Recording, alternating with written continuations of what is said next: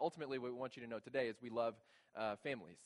We love your family, and we are a family in and of ourselves. And so that is why for this entire 5-week stretch that we're in right now, we're doing a family series, Bless This Mess. And what this is our attempt to look at Scripture and figure out what is it that God has designed our families for? What is His design for family? And so what we've said is everyone is part of a family on some level at some point. And so some people go, well, not me. And we go, well, if you're here, you're part of our church family today, so you can't be excluded. But everybody has a family, and every family has some level of dysfunction to it. And so what we're attempting to do for these 5 weeks is sort of address that inherent dysfunction. And in getting real about what that dysfunction is, then we can look to God's ideal and begin kind of the slow march there. And so today, I really believe today is for you if you're in here, but also for you to share. We really think that what we're doing over these weeks is important and can be family changing. Family transforming. And so we want to invite you not only to take it in and internalize it, but man, when God puts someone on your heart and says, hey, these are the people that this is for, or this is someone else who needs to hear this, we'll make it available for you to share, but we want you to know that this is as much for you to share as it is for you to internalize. This might be the day that unlocks a lot of this dysfunction and function thing for you. This might be a day that really helps your marriage if it's stuck, or it helps your relationship with your kids if it's just not quite where you want it to be. There's this tension that we all face between the real and the ideal. And so there's this slide we put up last week that it shows the real and the ideal, and there's this kind of mountainous climb from one to the other.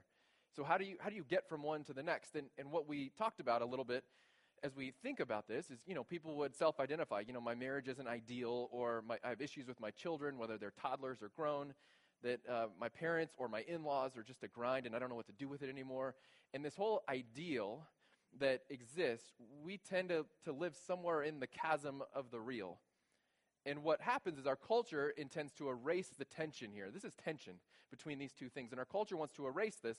And so what we do instinctively, what our culture does instinctively, is just lowers the standard. And so last week we said, well, ultimately what culture does is just says, just lower the standard, just make that normal. Your dysfunction, everybody's dysfunctional, just live in it. And that's just not the way that God designed us. And so where we want to say, hey, it's okay, don't feel bad, just be who you are and just be dysfunctional, it's no big deal. What we understand intuitively is that's better for a minute. Like that actually relieves the tension for just a minute. But ultimately that won't get it done. That's like when you're really hungry and you want something good and you find yourself in the Taco Bell drive-thru. And just for a minute, you feel a little better. And you know that eventually this is not going to be better. This is going to end much, much, much worse for you, right? There's nothing nutritious there. There's nothing good about being in that line. And yet you find yourself in the line and you go, I'm going to pay for this. And that's the same thing when we resolve the tension between real and ideal and we bring it down to real. All we're doing is getting a fast little drive-through snack that for a moment helps us and for the long term just gets us more stuck. And so ultimately we find ourselves dissatisfied. Last week we also said Jesus raises the standard everywhere he goes, but everywhere he raises the standard he deepens grace, which means if you're not there yet, if you look at ideal and go, I can't get there, so why try? Jesus goes, you have grace where you are, but he needs to give you eyes for where you can be. This forces us to grapple with the question, am I going to settle for where I am or really believe that God has something better designed for me? Even when it all falls apart, Christ asks us to hold the ideal and keep chasing. And so what I hope every heart in this room hears today, if you hear nothing else, it's okay not to be okay. We want this to be a mantra that everyone here just kind of says instinctively. It's okay not to be okay, just don't stay there. We all are at different levels of the journey. We're all at a different place on that roadmap. It's okay not to be okay, just don't stay there. Finally, to summarize the New Testament view of the family, last week we put this slide up, we'll put it up again today, and it has these 4 things on it. Husbands, love your wives and be considerate. Wives, submit to your husbands. Children, obey your parents. And fathers, don't exasperate your children. We summarize the whole of the New Testament in these 4 kind of family, the New Testament's family instructions, in these kind of 4 statements. And so today, this sounds sort of ideal to some people, but we're going to tackle the hardest one. Which one do you think it is? the chuckles say that there may be an inclination on these. Which one is the most culturally frowned upon? Which one is the most politically incorrect? Which one, let's just be honest, is the most aggravating for every woman in the room? And so what we're going to find today is the instruction in the New Testament, wives, submit to your husbands, is actually a specific application for women derived from a universal principle given to all believers, okay? So let's look at the words of Paul in Ephesians 5:22. Okay, this is the one that always gets quoted. This is the one you hear at the wedding. Wives, submit to your own husbands as to the Lord. What we talked about is Jesus came and turned the world upside down in a family sense, in a cultural sense. Jesus elevated women above their place that they had previously had. Jesus looked at children and honored them and said they were worthy. They were not just accessories or cattle like they had been treated in the past. They were precious. Jesus then began to tell his followers that power was actually to be used for the powerless, which was a radical departure from the culture. And then you get to 5:22 of Ephesians, and you hear Paul say, wives, submit to your husbands. And people go, oh, that seems counter to all this stuff. It seemed like Jesus was raising people up and creating empowerment, and then there's this thing about submission. And what we don't do is we don't read Ephesians 5:21, which basically says, submit to one another out of reverence for Christ. This is the universal command, as Jesus is telling, as Paul is telling the followers of Christ how to live in a family structure. Chapter 5, verse 1, he says, be imitators of God and walk in the love of Christ. And then he summarizes that in chapter 5, verse 21. And so 20 verses of how to be imitators of God and walk in the love of Christ, all summarized in this final line. Submitting to one another out of reverence for Christ. Ultimately, how do you love one another? Ultimately, how are you an imitator of God? Submit to one another. That's the universal principle. So who does this apply to? Submit to one another. That applies to everyone. And why do we do it? Out of reverence for Christ. Everyone who calls themselves a follower of Jesus is under that command to submit to one another out of reverence for Christ. Not to become their Christ. And so everything we go through today, there's a really sneaky, subversive way that we can misuse this. And what we can do is actually serve so as to gain leverage and power in and of itself. Passive-aggressive serving is a thing that we're not going to talk about, but I just want to kind of want to lay it out and give you a filter for that. So as you think about this, as we talk about mutual submission and serving each other, we have to be careful never to use serving as a way to gain leverage in a relationship.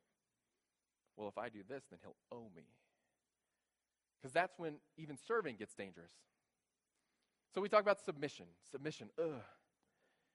Wives, then, in Ephesians 5:22, are being asked specifically to apply a principle that is applicable to all. But in the family structure, the Bible is saying this is a specific principle to be applied, women. I was a child of the Cold War. In the 80s, I'm just old enough that I did a few duck and cover drills in school where the siren would go off and you'd get under your desk because that would really help in the event of nuclear war, right? We remember that. Hey, look, nuclear fallout. Get under your little wooden desk, children. I studied it then in college as a history student. I was fascinated by this kind of period between World War II and the fall of the Berlin Wall, and you kind of have this strange Cold War, meaning bullets aren't being fired, but there's absolutely a war going on. And what you learn in that study is nuclear war was avoided based on the principle of what was called mutually assured destruction. In that if the Soviet Union had fired nuclear missiles our way, then we would have obviously fired ours their way, and everybody would have died. And they go, okay, well, that won't work. Well, what if we start the war and we fire our missiles first? Well, then they fire theirs back at us, and guess what? Everyone dies. And if you've ever seen the movie War Games with Matthew Broderick before he was Ferris Bueller, they run these simulations. And every simulation that gets run, doesn't matter how the war starts, doesn't matter who starts it, how many missiles you fire, eventually a nuclear war always ensures that everyone's dead. And that was how peace was found. Peace was found because if we start the war, everyone dies, and so I guess we shouldn't have a war. And yet everyone has missiles aimed at everyone else. And if you read enough of the news today, that's still the reality. The reason that the U.S. and Russia don't fire missiles at each other is because they're sure that if they do, mutually assured destruction, we'll all die. This is a problem. This is also what a lot of our homes look like.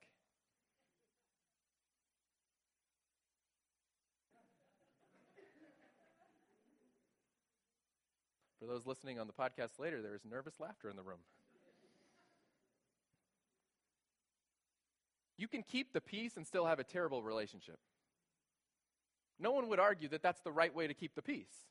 That hey, what if we just leveraged all of our power and destructive force at each other And then if they set me off, no one would say that's the right way to hold peace, and yet we would hold up is we want peace in our homes. Mutually assured destruction is not it. What Jesus gives to his followers, what Paul then takes from and gives to the church, the early church, is this idea that it isn't mutually assured destruction. It isn't the leveraging of power for gain. It's actually inverted. It's mutually agreed submission, which seeks more than the peace in the home, but it seeks the flourishing of the home. It seeks the flourishing of the other person. Mutually agreed submission, which is to say, no, I'm going to serve you. Which gets really comical if you try to put that in a family dynamic where both members of the house want to serve the other one more. We can't think of it for more than like one or two scenes before it just gets absurd and you go, no one's really that way. Husband comes home from work, wife comes home from work, same time, each has half the kids, they bring them in. Honey, I'm going to make dinner. Well, no, how am I going to serve you? I'm going to make dinner. Well, I'm already making it. What are you going to do? I'm going to give you a back rub while you make dinner. Huh. Interesting. Okay. Well, then what I'm going to do is, while you're giving me a back rub while I'm making dinner, I'm going to, and then, she's like rubbing his arms. I'm going to rub your arm while you're giving me a back rub, so I'm giving you an arm rub. Okay, well, I'm putting lotion on my arm, so now I'm moisturizing your hands while you give me an arm rub. Well, it's absurd. I'm going to serve you. Okay, I'll be on the couch. That's about how that goes. Can you do the dishes? Ugh. Can they do themselves? Instead of leveraging my weapons and my power to create fear and insecurity and hold peace, mutually agreed submission says I'm leveraging my assets and my power and my time for your benefit. This idea is I will submit my life to you. Anybody who's ever helped someone else move has seen how this breaks down at times. Moving is like a microcosm of submission. No one likes to move. No one likes to ask their friends to help them move. But eventually you have to ask somebody because you can't really do it by yourself. And if you watch men, when men show up to help someone move, there's this strange thing that always happens. It's like peacocks getting together and all their feathers come out. And you'll hear this phrase whenever men are helping other men move. You'll hear the phrase, I'm good.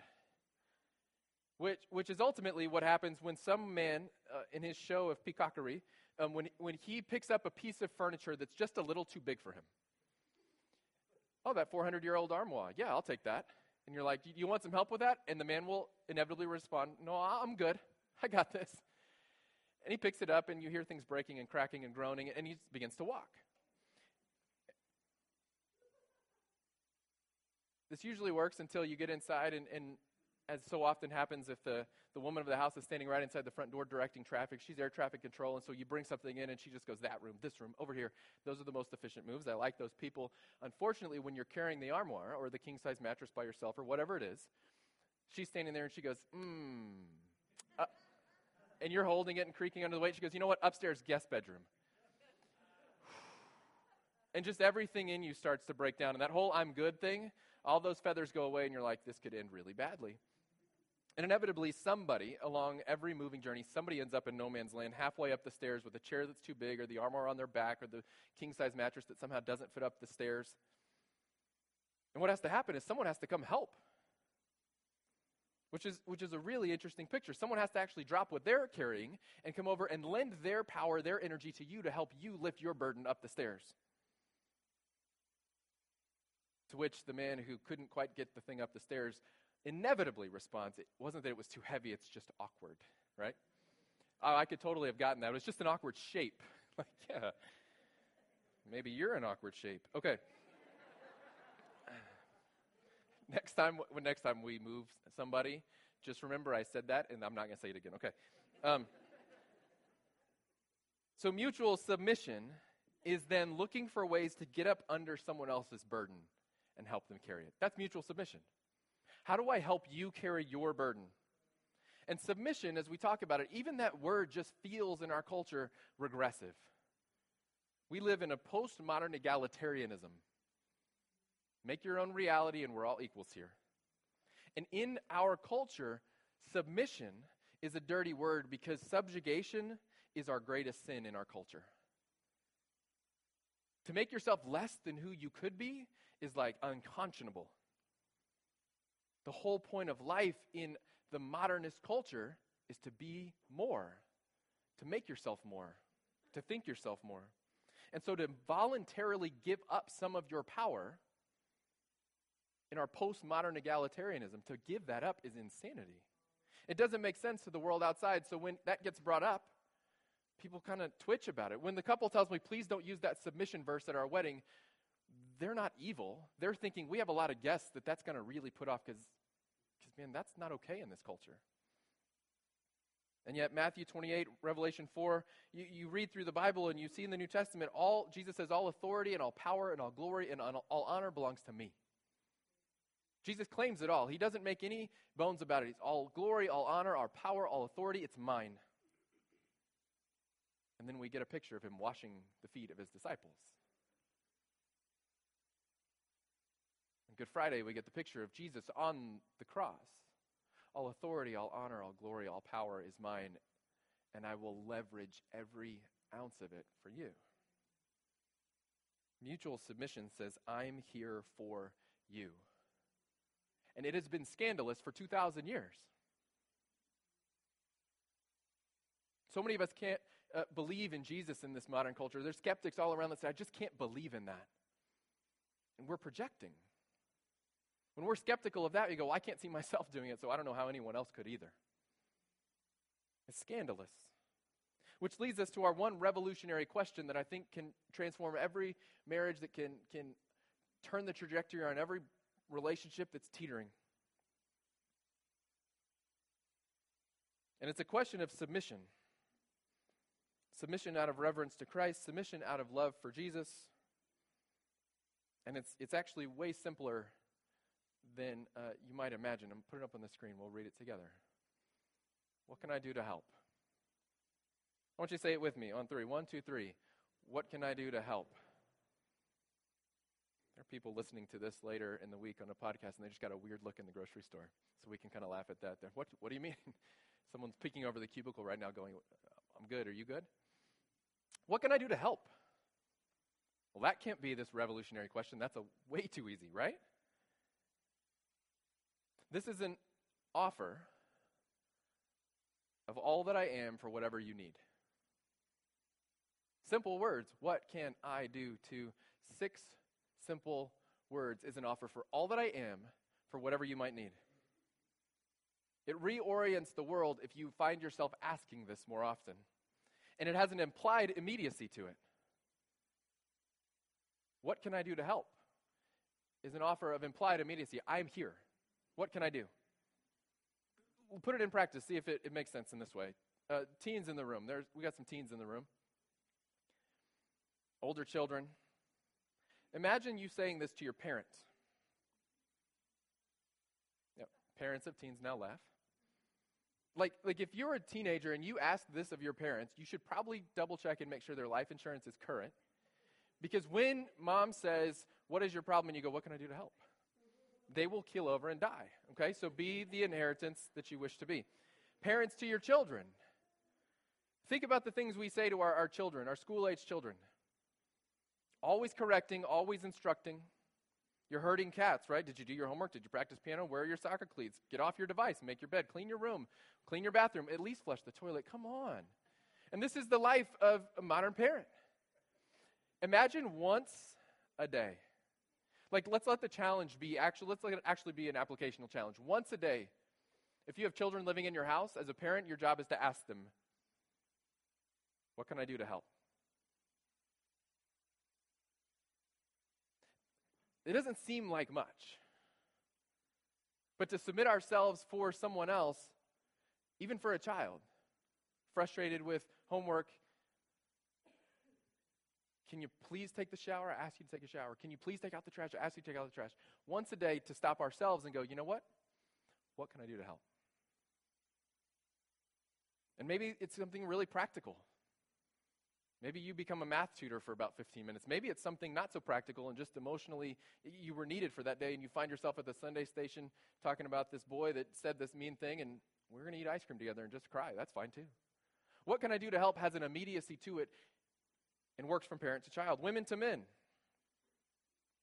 What can I do to help? You know what you expect when a woman asks a man this? I've asked around a little bit. I did a little survey of my own. When a woman says, what can I do to help to a man, what they expect in response is grunts and denials. I'm good. Just got this armoire, still carrying it, don't know where to put it. Women to men, what can I do to help? You might be surprised. You might have to ask more than once. But I remember there were days that my wife would say, what can I do to help? I was struggling to keep all of the balls in the air and the plates spinning when I was trying to work on my master's. And some days I'd get to a week and it was like 2 classes, full-time job, everything going on, and I got 2 finals and 2 papers, and I don't know how I'm going to get it all done. And she would go, what can I do to help? And I'd be like, can you take the children for like 2 hours? Can everybody just not be here? She'd say, yeah, I'd love to do that. Let me give you some space. And all of a sudden, I'd have this great moment of clarity, and I push through.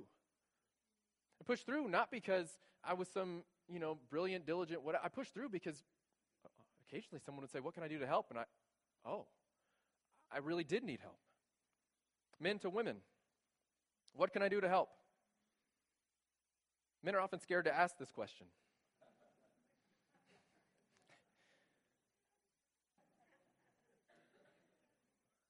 I didn't know you were going to laugh there. You want to really be the leader of your house?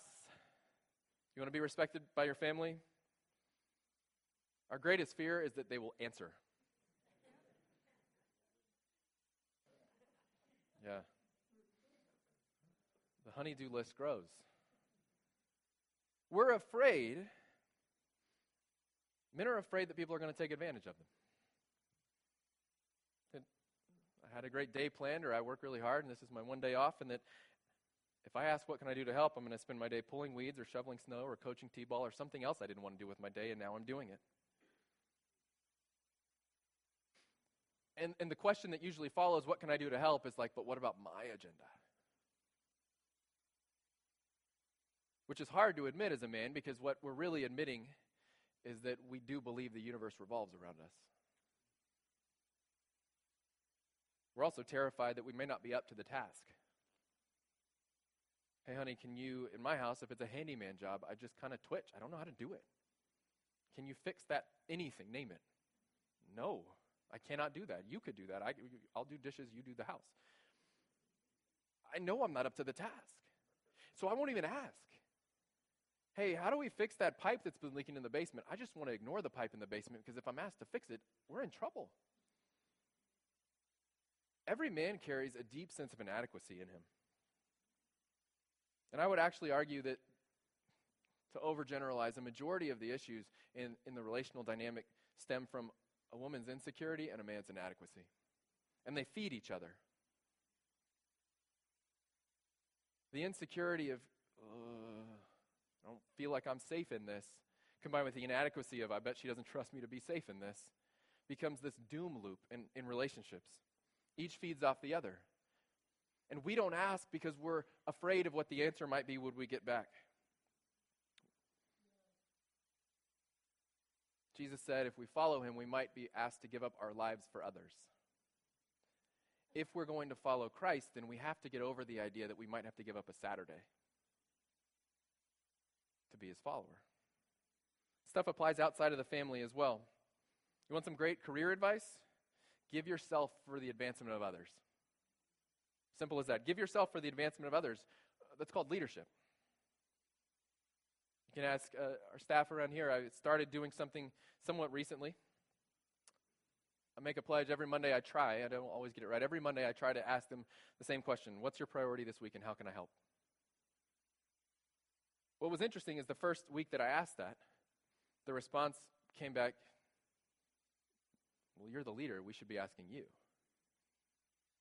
Like, we're ingrained to think that we're not supposed to ask that to others. We're not supposed to give up power, positional power, family power, whatever power we think. We're never supposed to leverage our power. We're supposed to leverage our power so other people do stuff for us. And so the first reaction of people when I say, what's your priority and how can I help, is like, what's the trick here? Are you exposing that I need to help you more? Like, what are you really getting at? No, what's your priority and how can I help? You want to be a great church? What does it look like to give generously? To submit ourselves to one another. People hear the word giving, they think money. So yeah, there's black giving boxes on the wall. You're welcome to fill those up. That's not specifically what we're talking about. The money that goes in the box fuels the mission on the wall. So the mission doesn't live on the wall, it actually lives in the community. So that's real. But what does it mean to give your time? What does it mean to give your talent? What does it mean to submit yourself for the greater good? You want to have a great church? You find a church and you want to go, hey, what makes this church great? This church is great because people are submitting one to another out of reverence for Christ. I would say this, ask the best leader you know. Everybody can come to somebody in their mind and I say, who's the best leader you know? Think of them. The best father you know, the best mother you know, the best kid you know. Odds are you are thinking of the most generous and selfless leader, father, mother, kid that you know. So when you think of that person, ask them, are you happy? And then compare the results with the people you know in your life that are the least generous and the most selfish, that are living for self and not submitting to others, and say, are you happy? You often don't even have to ask. You just look at the life and you go, whoa. See, the culture tells us that the only reason to give is to get. Culture tells us that the only reason I will ever give anything is if I get in return, a consumptive mindset, a leveraging mindset. I will give you something, but only because it's going to ultimately benefit me in the long term. Yeah, I'll help you raise up in your career, but when I need a favor, I'll do the dishes for you, but you better change the next diaper. Culture says you give to get. Christianity says you get to give. That submission means you get to give, that the fulfillment and the satisfaction and the joy that's deeply found in life is not found anywhere other than in this mutual submission. Say it this way, mutual submission is the path to incredible joy in a family, a church, a business, in life. Find me an organization that practices mutual submission, and I will show you an organization that is effusive with joy. Find me an executive staff, a coaching staff, a family. Find me people who live their lives to serve each other, and what you will find is people with incredibly high satisfaction in their life. Because they've entered not into a doom loop of who can dominate who and who can leverage power on who. They've entered into a humility loop. What can I do to help? See, humility is inherent in this question. And humility, we talk so much about that because Christ was the ultimate humble servant. Humility is inherent in the question. What can I do to help? You have to be humble to ask. Men don't ask for help. Why? When we're moving, because we're prideful. The inverse is humility, to say, yeah, actually, I do need help. What can I do to help you? Because I need it all the time. You have to be humble to set aside your own life to focus on someone else. And then you have to be humble to accept it. I got this versus I really could use a hand. Pride says, I got this. Humility says, yeah, I could use something. It's a humility loop. To ask it increases humility. To receive it increases humility, which makes you all the more likely the next day to ask it and receive it and ask it and receive it. And before you know it, you got that weird family where the guy's got lotion on his arm and he's giving his wife the back rub while she's doing the dishes and making dinner, and everybody goes, how did this happen? I don't know. These people just love to serve each other. And they seem really happy.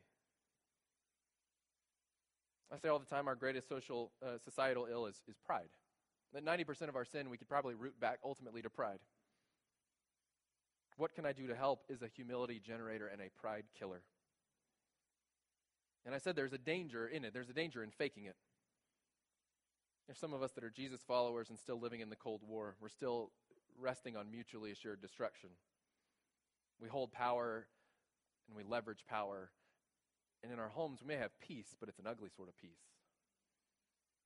It's a tenuous peace that, man, if that power dynamic changes, the whole thing blows up. So the question is, men, are you emotionally closed off?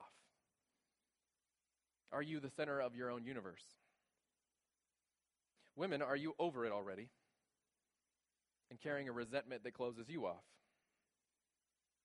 Do you serve each other to increase leverage, or do you serve each other as Christ served the church?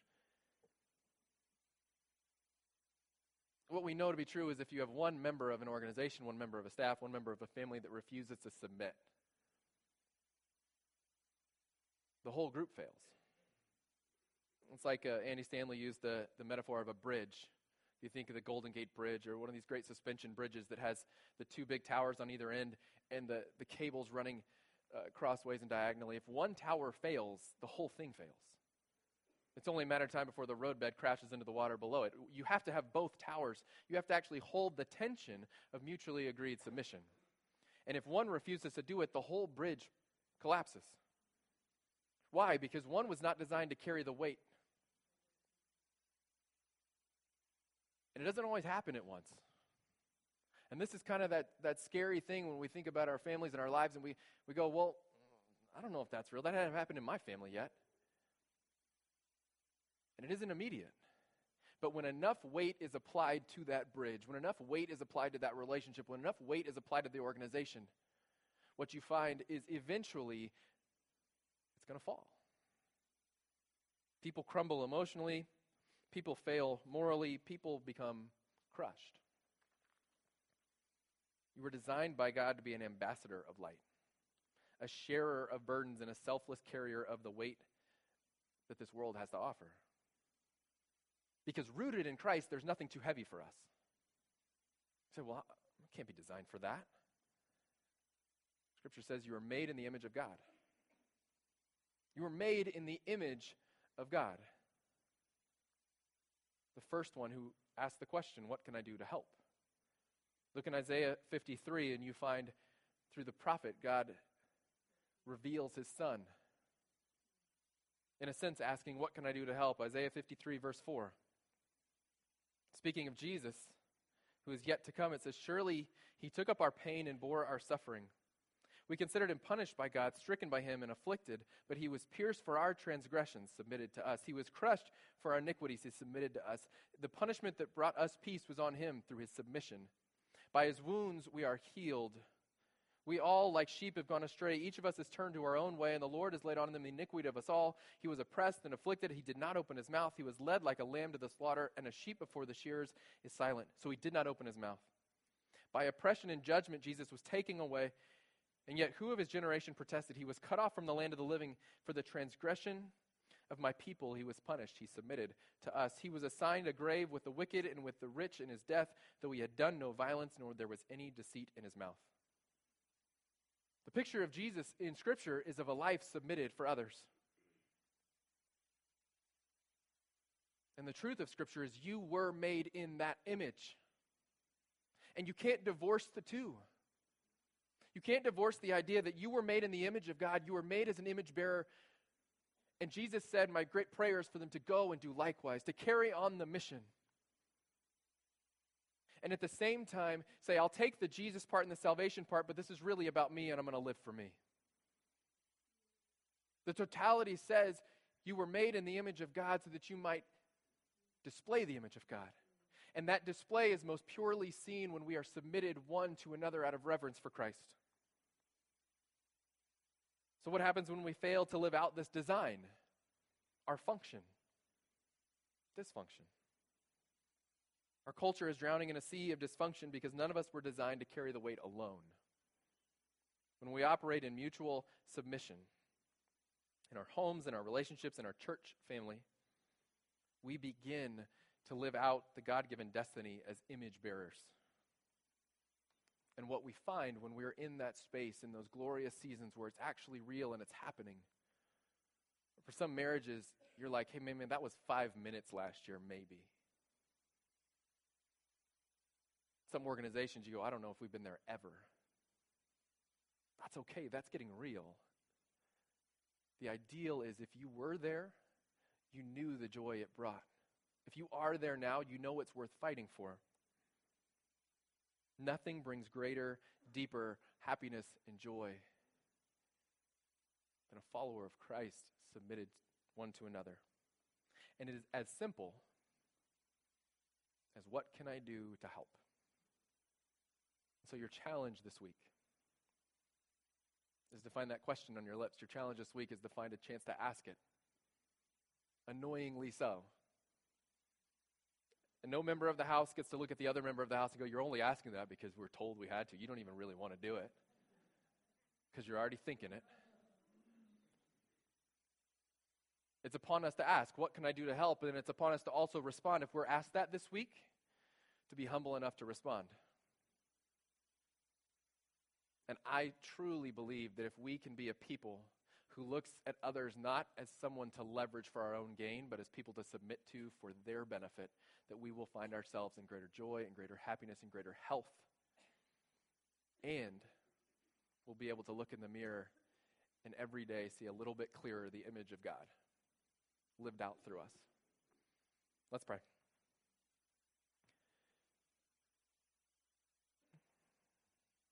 Heavenly Father, we are your children. God, when we are honest and we confess to you, we would be really clear that there is dysfunction. There's dysfunction in the most functional marriage because there is sin in this world. There is no shortage of our ability to fall short.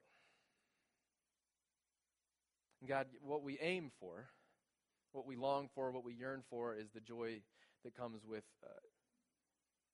your will, with fitting into your plan and accomplishing your desires. And even for those of us who go, man, I don't even know what that means. Father, we know that you're faithful to make it clear to us. So my prayer this week is that we would be a community that would be submitted to one another. That we would find in ourselves the humility to ask, what can I do to help? And we would find the humility to answer with what help might be needed. Father, I pray that you would use that humility, that you would use that willingness to submit one to another to radically transform lives, to bring marriages out of the ditch, to bring families back to wholeness. One question at a time, one step at a time. Father, we believe and trust that your word is true. And so we believe and we trust that as we're faithful to follow you in the way that you've laid out, that you will be faithful to see us made whole again. Thank you for Jesus and his submission to the cross and to death. That through his death we no longer suffer the penalty of our sins, and through his resurrection we no longer have to fear death itself because it is no longer ours. That we live in Jesus. Because he first submitted and asked the question, what can I do to help? Father, may we be a display of that, a reflection of that, and may this world see you. May this world feel that sacrifice of Christ through our actions and our everyday lives. God, we love you. We thank you for your truth and your word, and we pray that you would help us to apply it to our lives. In Jesus' name, amen.